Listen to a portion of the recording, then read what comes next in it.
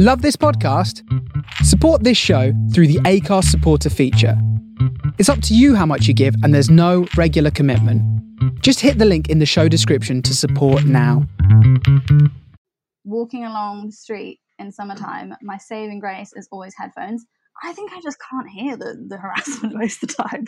I'm like, haven't been harassed for a while, and then I'll take out my headphones and I'm like, oh, damn it. That's there. The soundtrack's still there. The Exactly, just ignore it. Hello and welcome to The World as It Should Be, a podcast in which we ask our guests to tell us what they would change to help create their perfect world. By listening to what they'd like to change, we'll hear more about who they are, what they do and what inspires them. This podcast is brought to you by the team behind Prima Donna, a uniquely anarchic and joyous festival of everything creative. My name is Shona Abianca and I'm a book publicist working with some of the most thought-provoking authors writing today. I'm Catherine Riley, a writer and the director of the Prima Donna Festival. We're delighted to be your guides on this podcast adventure. The World as It Should Be from Prima Donna.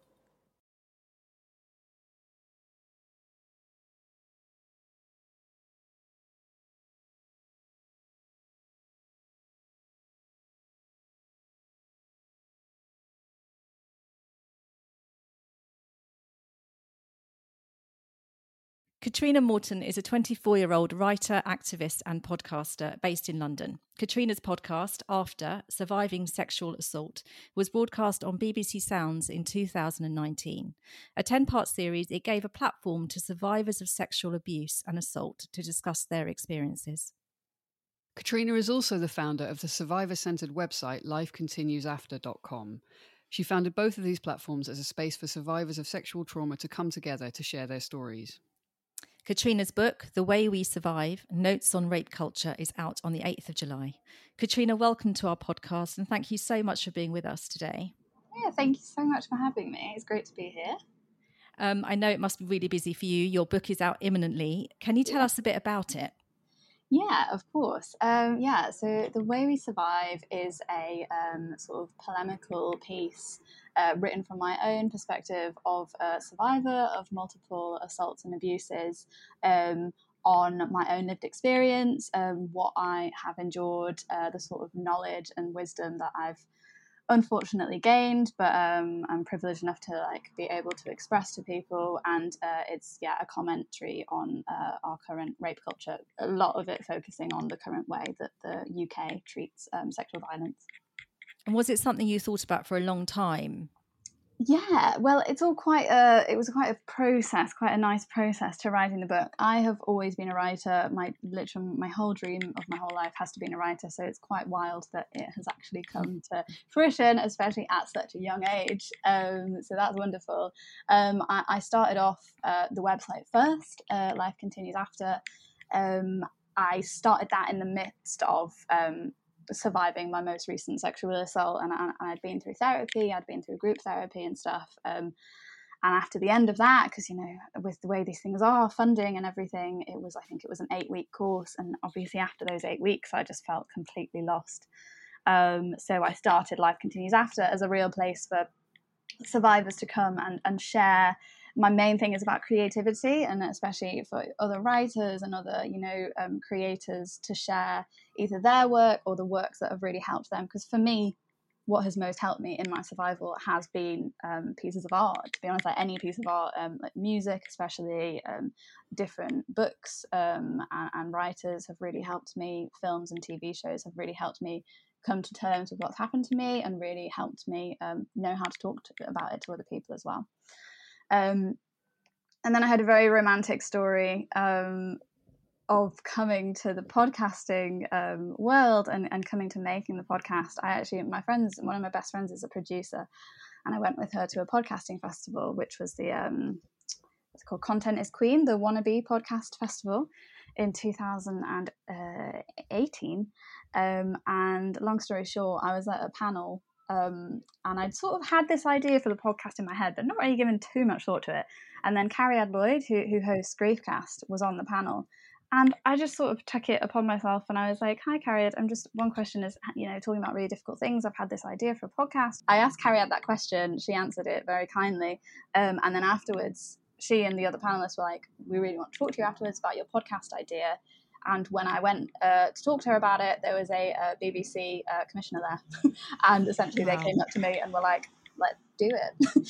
It was a few months after that until with the planning and everything for the podcast to come together. But that's essentially how it happened. It was meant to be. I know. It's all very, very serendipitous, because then I always say, when people are like, oh, how did you get into like publishing? I'm like, honestly, don't ask me. It's really annoying to ask me. It's a really annoying story. Because for me, it was after the podcast. A colleague of mine on the podcast went to work at my publishing house and had been chatting to one of the editors there. And then on my birthday in 2019, my editor messaged me on Instagram and approached me about how I felt about writing a book. And then it just sort of expanded from there. It was actually quite a different book to begin with. I was looking at like my proposal for it the other day, and the process we went through there.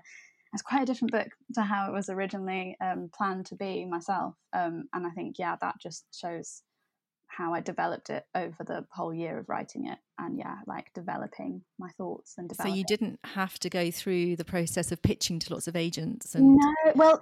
No, again, it's an annoying thing. Like, I feel really like people are going to be listening. They're going to hate me. I know. I hate myself. No, I don't hate myself. But yeah, so basically, my lovely editor at Trapeze contacted me about it, went in for a couple of meetings and stuff, discussed it, and it was all looking really good. And she was like, just to let you know, you should probably get a literary agent. And I was like, oh yeah, all right. And so she gave me some names, and then I emailed one, and my amazing agent is called Rachel at Joe Unwin. And then it took off from there.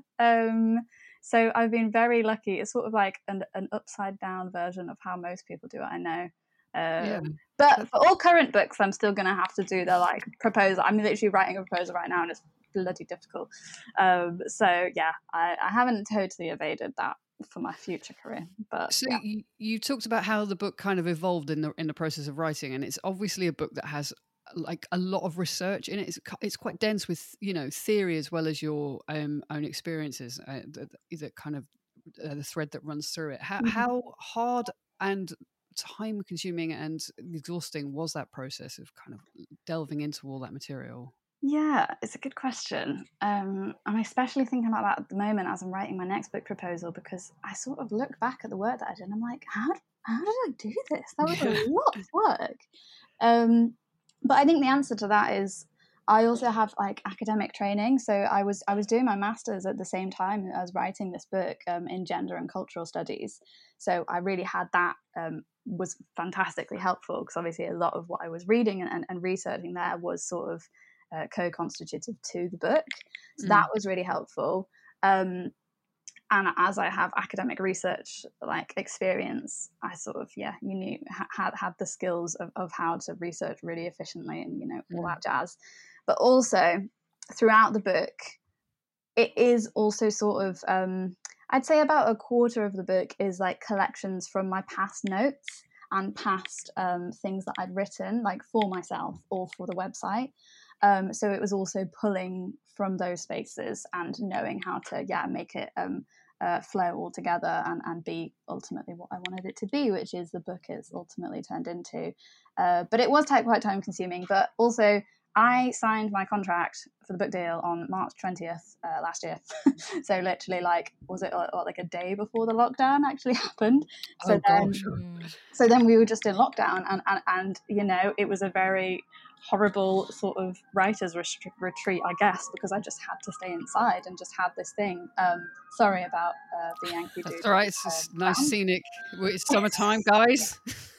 Yeah, you can really see that you have that kind of that training and discipline in academic research, because of the way the book is so kind of robust. Is your next book going to be as kind of in the same sort of vein, or are you going to just write a novel and just make stuff up? Right. So my current tactic is I am going to write another non-fiction. I'm afraid it might even be a little bit deeper in the academic vibe, which I don't know how people feel about that. But and then I always have lots of ideas, but then I want to write a novel. My idea is Brilliant. Get 2 non-fictions down and then have a great time with my novel that I want to write, which also takes some the novel idea I have will take some like ground research. I have to go to Ireland for a while, so that's not bad, isn't it? Yeah. I know, not a bad place. With the book you're writing now, the next non-fiction, I was really interested that at the start of the current book, you say you're very caring about the reader and how they need to take care of themselves and do what they need to do in order to enjoy the book and not, let it disturb them too much. And there are lots of trigger warnings, etc. Is that something that you feel strongly about for the next book as well? Yeah, completely. I mean, the next book, another thing to say about it is that it will be pivoting away from talking exclusively about trauma because it's been hard. It's obviously quite a lot to work on and to write about constantly. I've loved it, but I also don't really want to be completely pigeonholed in what I talk about and what I have the capability to talk about. But to answer your question, yeah, I think it's completely important. I think, in the trigger warnings, I think personally that trigger warnings for a book like this, there's actually quite a lot of discussion going on at the moment about whether books should have trigger warnings and content warnings. I think especially in a book like The Way We Survive, you kind of have to as a matter of access and just making it really clear to people that there's gonna be tough things in this book, and you need to look after yourself as best you can, because especially obviously the content in The Way We Survive, it could be hugely triggering and hugely distressing for some people, and what I would never want to do is just chuck people in at the deep end, and not have a way for them to feel safe and supported with reading it. That's great. Thank you. Before we move on to your 3 things that you'd like to change to create the world as it should be, I just wanted to ask you a quick follow-up question. You said that art and creativity and TV and film and all those kind of things have been tools that have helped you along the way. I just wondered if you had anything that you'd want to recommend, anything you've watched or listened to, or people, artists, creators that you want to give a shout out to. Yeah. Oh, that's a good question. Things to watch. The thing is, there was actually a whole chapter on this, and it ultimately didn't make it into the book. So really? You should have this. Yeah. But I mean, there's tons of stuff. Actually, I know what I'm going to say. Tuca and Bertie, the cartoon by Lisa Hannawalt, who is the artist on BoJack Horseman. She has her own show called Tuca and Bertie, which is about 2 best friends who are birds, and it's great, but it got cancelled, but it's actually been picked up somewhere else now and it's coming out. Oh my god, it's already out. Sorry, I just realised. Oh my god, it came out like 3 days ago. Oh, I'm gonna watch it. But in the first series there is a really, really beautiful depiction of childhood sexual abuse and coming to terms with that, and it's just done in such a sensitive and such a gentle way, and I absolutely love that. In terms of other films that handle the topic of violent sexual assault really well, there's a film called The Light of the Moon by Jessica M. Thompson, that came out a few years ago. It has Stephanie Beatriz, who plays Rosa in Brooklyn Nine-Nine. But Love that her. depiction, yeah, she's favorite character. Yeah, mine too. She's incredible in this film. It's a tough watch. It's about a woman who's raped by a stranger. And then it's about her afterwards. That's the main thing, that the assault happens at the start of the film, and then it's her and how she copes with it afterwards, and how all of her life is affected by it. But it's a fantastic depiction, and also it's really good to know about the filming of it, because I went to a screening of it at BFI Film Festival a few years ago, and the director, I remember, said they took such care in how they shot it as well. All the actors it was all very consent led, lots of closed sets, lots of really, really gently and carefully done with how they depict that. So, yeah, very timely with Michaela Cole, isn't it? Thanking exactly the intimacy coordinator. Yeah, completely. And of course, I May Destroy You is one of the best shows ever written. So of course that as well. Yeah. Great, thank you. Okay, let's move on to picture your more ideal world. Mhm. Do you want to talk us through the first thing that you would change about prisons? Prisons, yes. I would abolish prisons, which actually, I think it's quite interesting. Unless you've read the book, you might be quite surprised if you think that that's like one of my first things I'd change. But I just think prisons are incredibly cruel, incredibly awful in how they treat human beings. They're also really defunct in the solutions that they try and find for people. Like, it's not working in the first place. For example, with like rape charges being so low. The burden of evidence that comes to survivors of any crime, but especially sexual violence. But even if it was working, it doesn't actually change anything about how our world operates. At the end of the day, it's disappearing the few undesirables who do get found out. And of course, it's people from marginalized communities who usually suffer the brunt of that those convictions. It doesn't stop the awfulness of the world. It just plainly doesn't. I think there is research that I've read. I can't remember off the top of my head, but there's research that shows it doesn't affect crime rates. Crime still happens. It isn't a deterrent, and it's just really brutal. I think, especially in the past year, it's shown with how prisoners have been treated during COVID, and just the plain lack of humanity that there is in those cases. Do you feel let down by our criminal justice system? Yes. Yeah. Yes, very plainly, yes. In my book, the longest chapter actually is on the criminal justice system and the experience I had as a survivor with them. It was awful, and it was extremely traumatic. Lots of people say it's like can often incredibly be more traumatic than what happened. Which is awful. You say in your conclusion in the book, I'm just going to read out your words to you. After all I've just said, including what you've just described about the failures of the criminal justice system, after all I've just said, I do believe there is a way forward, and that way is to care for our communities, our loved ones, and for those who are in even shittier situations than our own. No matter your identity, you can help others. So do you believe there are kind of individual shifts that will kind of create a bigger change, that if we go along with your idea of abolishing prison, which you're right, there's lots of evidence to bear out the fact that they just don't work. Is it the kind of, does that not place some burden on the individual to kind of, should we all be better? It's a very good question. Yes, at the same time, obviously the burden shouldn't just solely lie on literally individuals, but should be more of like a community move. But obviously, it's individuals within that. Yeah, so I used to be a facilitator for a university, working in active bystandership and consent training. And the main thing that we'd say within those 3-hour sessions was to do with, you do have, it's also a positive thing. You do have power as an individual to change those circumstances. And the main thing we teach about is no matter how great or small, you can have interventions. And the way we did it, we obviously trained in how to do it tactfully and how to do it in a way that's actually effective.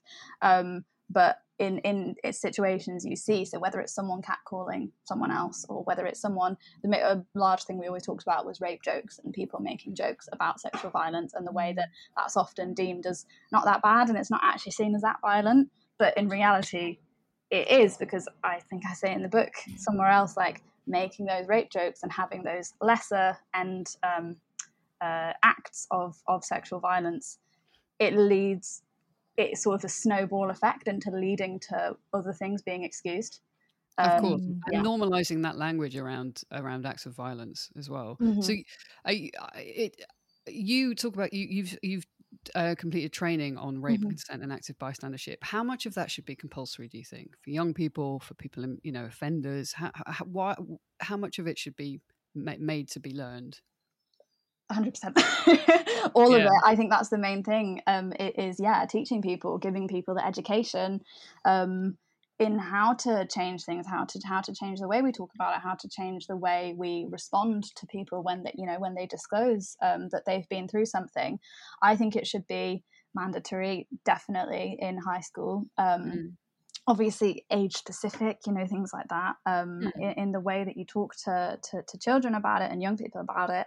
And then with people who are perpetrators of such crimes, it should be the main thing in getting them to relearn their understanding of the world, understand the harm that they've caused, and understand if they can do anything to rectify that harm, and also how to just not ever do that again.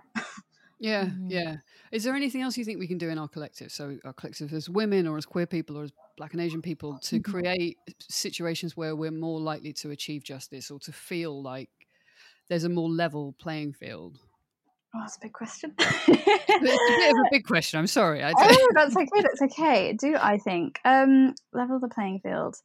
I think community and believing one another, and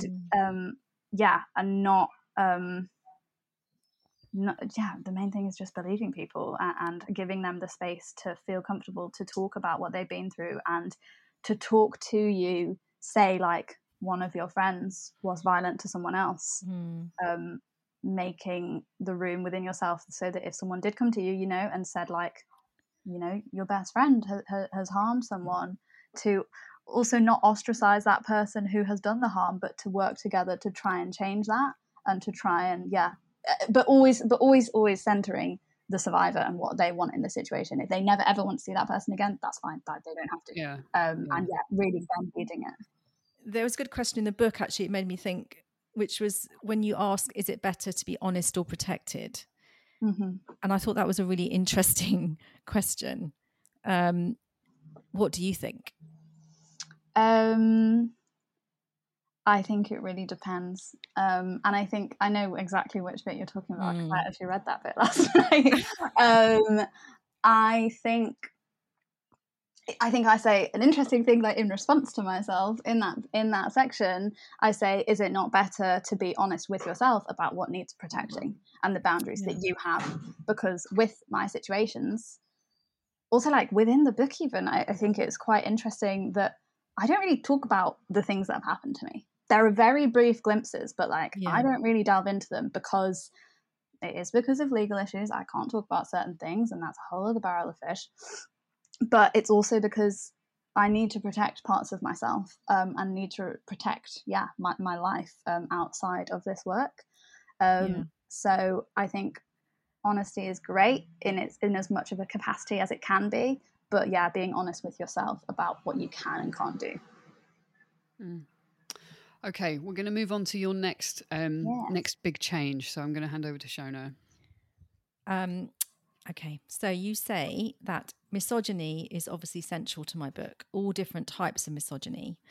Can you talk a little bit about that? And you include shame in that as well, don't you?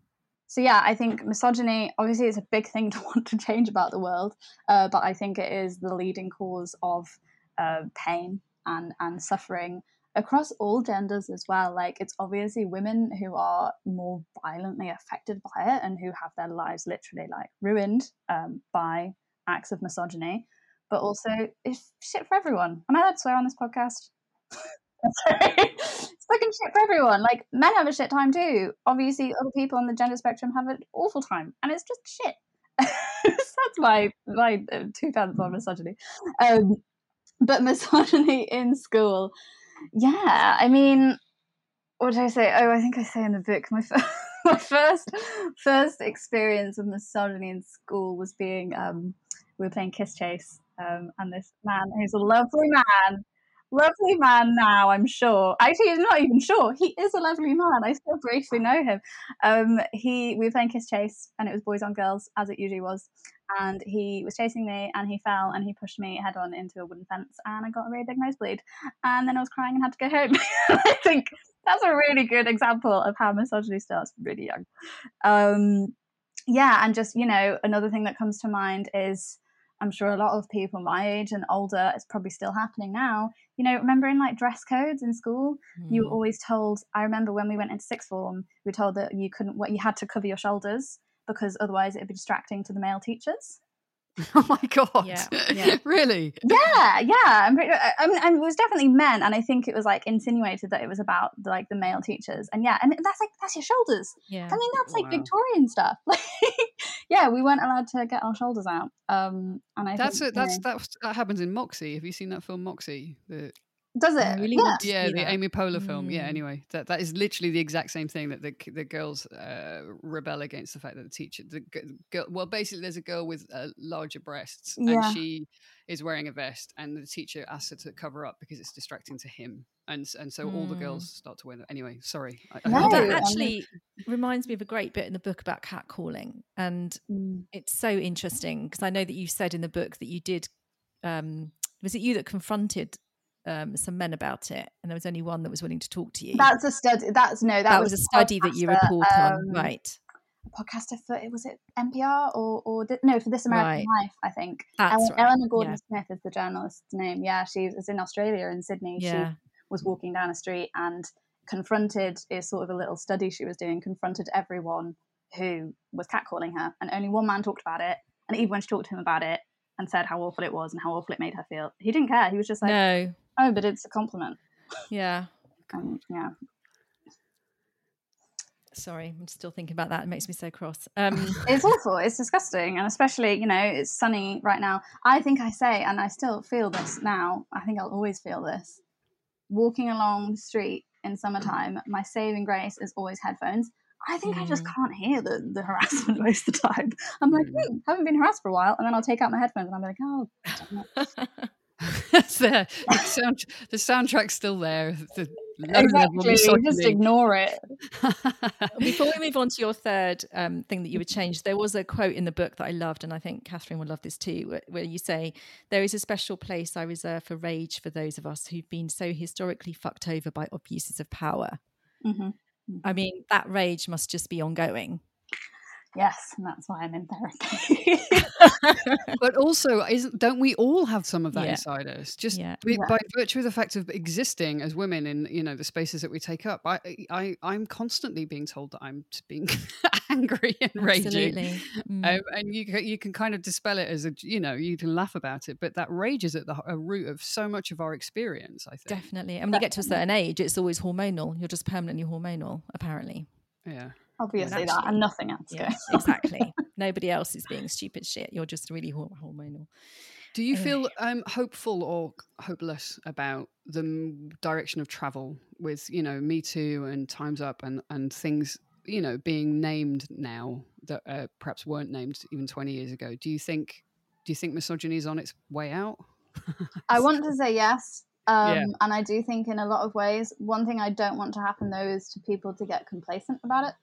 And, you know, to think, oh, we've had Me Too, we've had Time's Up, it's fine, things have changed. There's a bloody long way to go. And there's a lot to still be unraveled. So I would say cautiously optimistic. I want to be optimistic, but it's also kind of hard when the world is so awful around. Yeah, totally agree. Okay, well, I'm going to move you on to the final of your changes. The most important This one. is a seismic, shift in the world order. So do you want to talk us through it? I want to abolish coriander. Because how very dare you? I hate it. It's disgusting. I've hated it my whole life. My mum's obsessed with it. She puts it on everything. We had to have very serious conversations a few years ago. And it's just everywhere, you know, like you get a Pret sandwich, coriander, you get a banh mi, coriander. I went to Vietnam a few years ago, and this is going to make me sound so ignorant and so awful and just such a white palate, but like I just hated the food because there was coriander in everything. So I mean, that's not the cuisine for you, is it? It really wasn't. It was a bad place to go for coriander wise. It could possibly one of the worst countries apart from India for you to go. Weirdly, cooked coriander, not so bad. But I still generally abolish it because it's gross. raw. So I was going to ask you if you'd ever tackled this head on, like with something like a Thai broth with lots of coriander, but you obviously have done that, and it hasn't worked. Disgusting. No. Yeah, fair. So when I read your third thing, it said everyone gets a coriander-free garden, and I didn't know whether you meant everyone gets a garden with no coriander, or everyone who has a garden has all the coriander taken out of their garden. Both. So there's a general recall on coriander. You have to pull it out of your ground, and then also everyone gets a garden, but it can't have coriander in it. And if you do coriander, then your garden gets taken away. What's your take on dried coriander, like the herb? So, I haven't spent much time with it. I don't want to. I just really hate it. There's also a thing you might be about to say this, that it tastes like soap. It actually doesn't. That doesn't make sense to me. It's just disgusting. Okay, so it's not a genetic thing. If it tastes like soap, I'm sure it is. Well, I've just never gotten the soap thing because I don't get that. I'm just like, it's rank. No, I confess, I used to be like you, Catriona. I used to really, really hate coriander, and I don't know whether as you get older you lose your taste, don't you? You lose literally. Excuse me, coriander's lush. Can you stop? And anyway, but what I wanted to do was recommend something for you to try, which is part of my rehabilitation into the coriander world. Which is something called a tequila vedita. So you have a shot of tequila, and don't try this at home, kids, if you're underage. Do try if you are overage. Shot of tequila, and you make up a mix of pineapple juice, chili, mint, and coriander, and you blitz it. And so it's like a green sort of, it looks like a health juice. It tastes like a health juice. So you do the tequila first, and then you do the vedita, and you're left with a kind of warm, excited mouth. It's like a shot of tequila and then a spoonful of salsa verde. Kind of, but it's anyway. It helped me. It might help others. I'm just trying to help. It's good advice. I don't think I'm going to take it. But I've accepted it.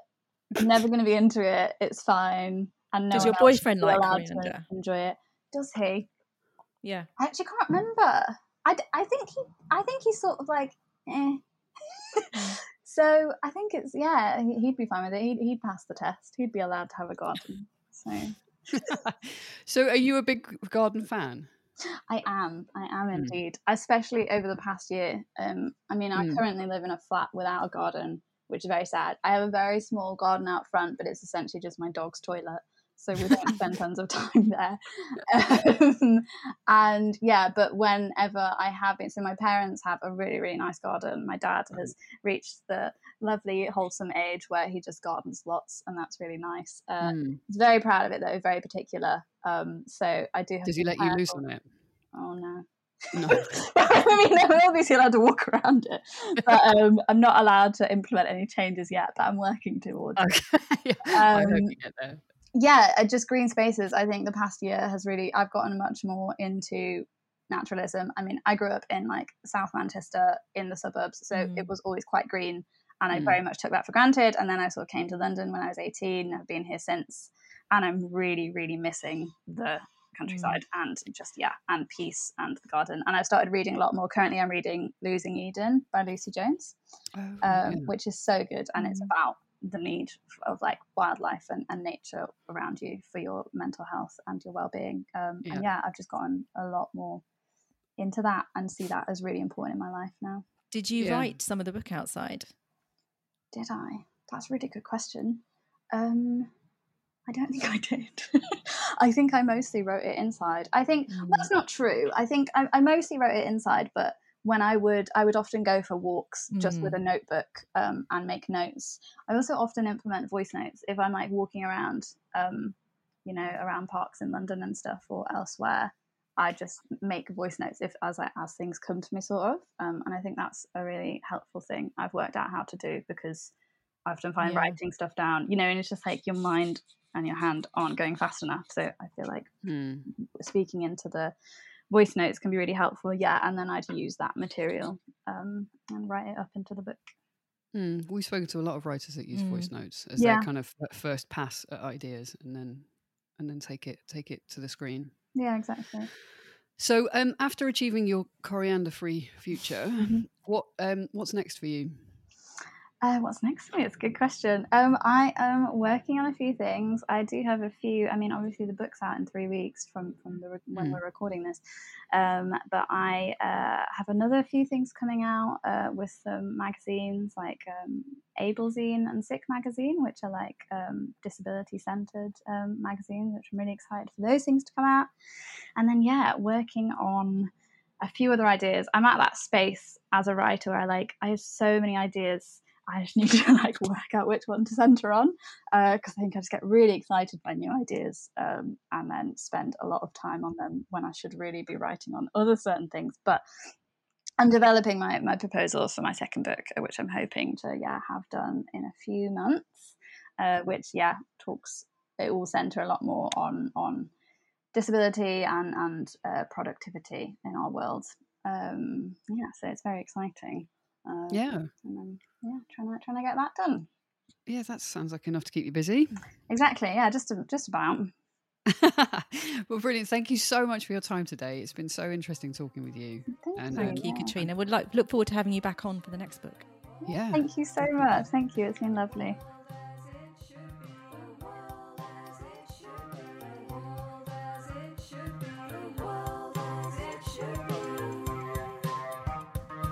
The World as It Should Be from Prima Donna. The world as it should be, the world as it should be, the world as it should be, the world as it should be, the world as it should be, the world as it should be, the world as it should be. The World as It Should Be from Prima Donna.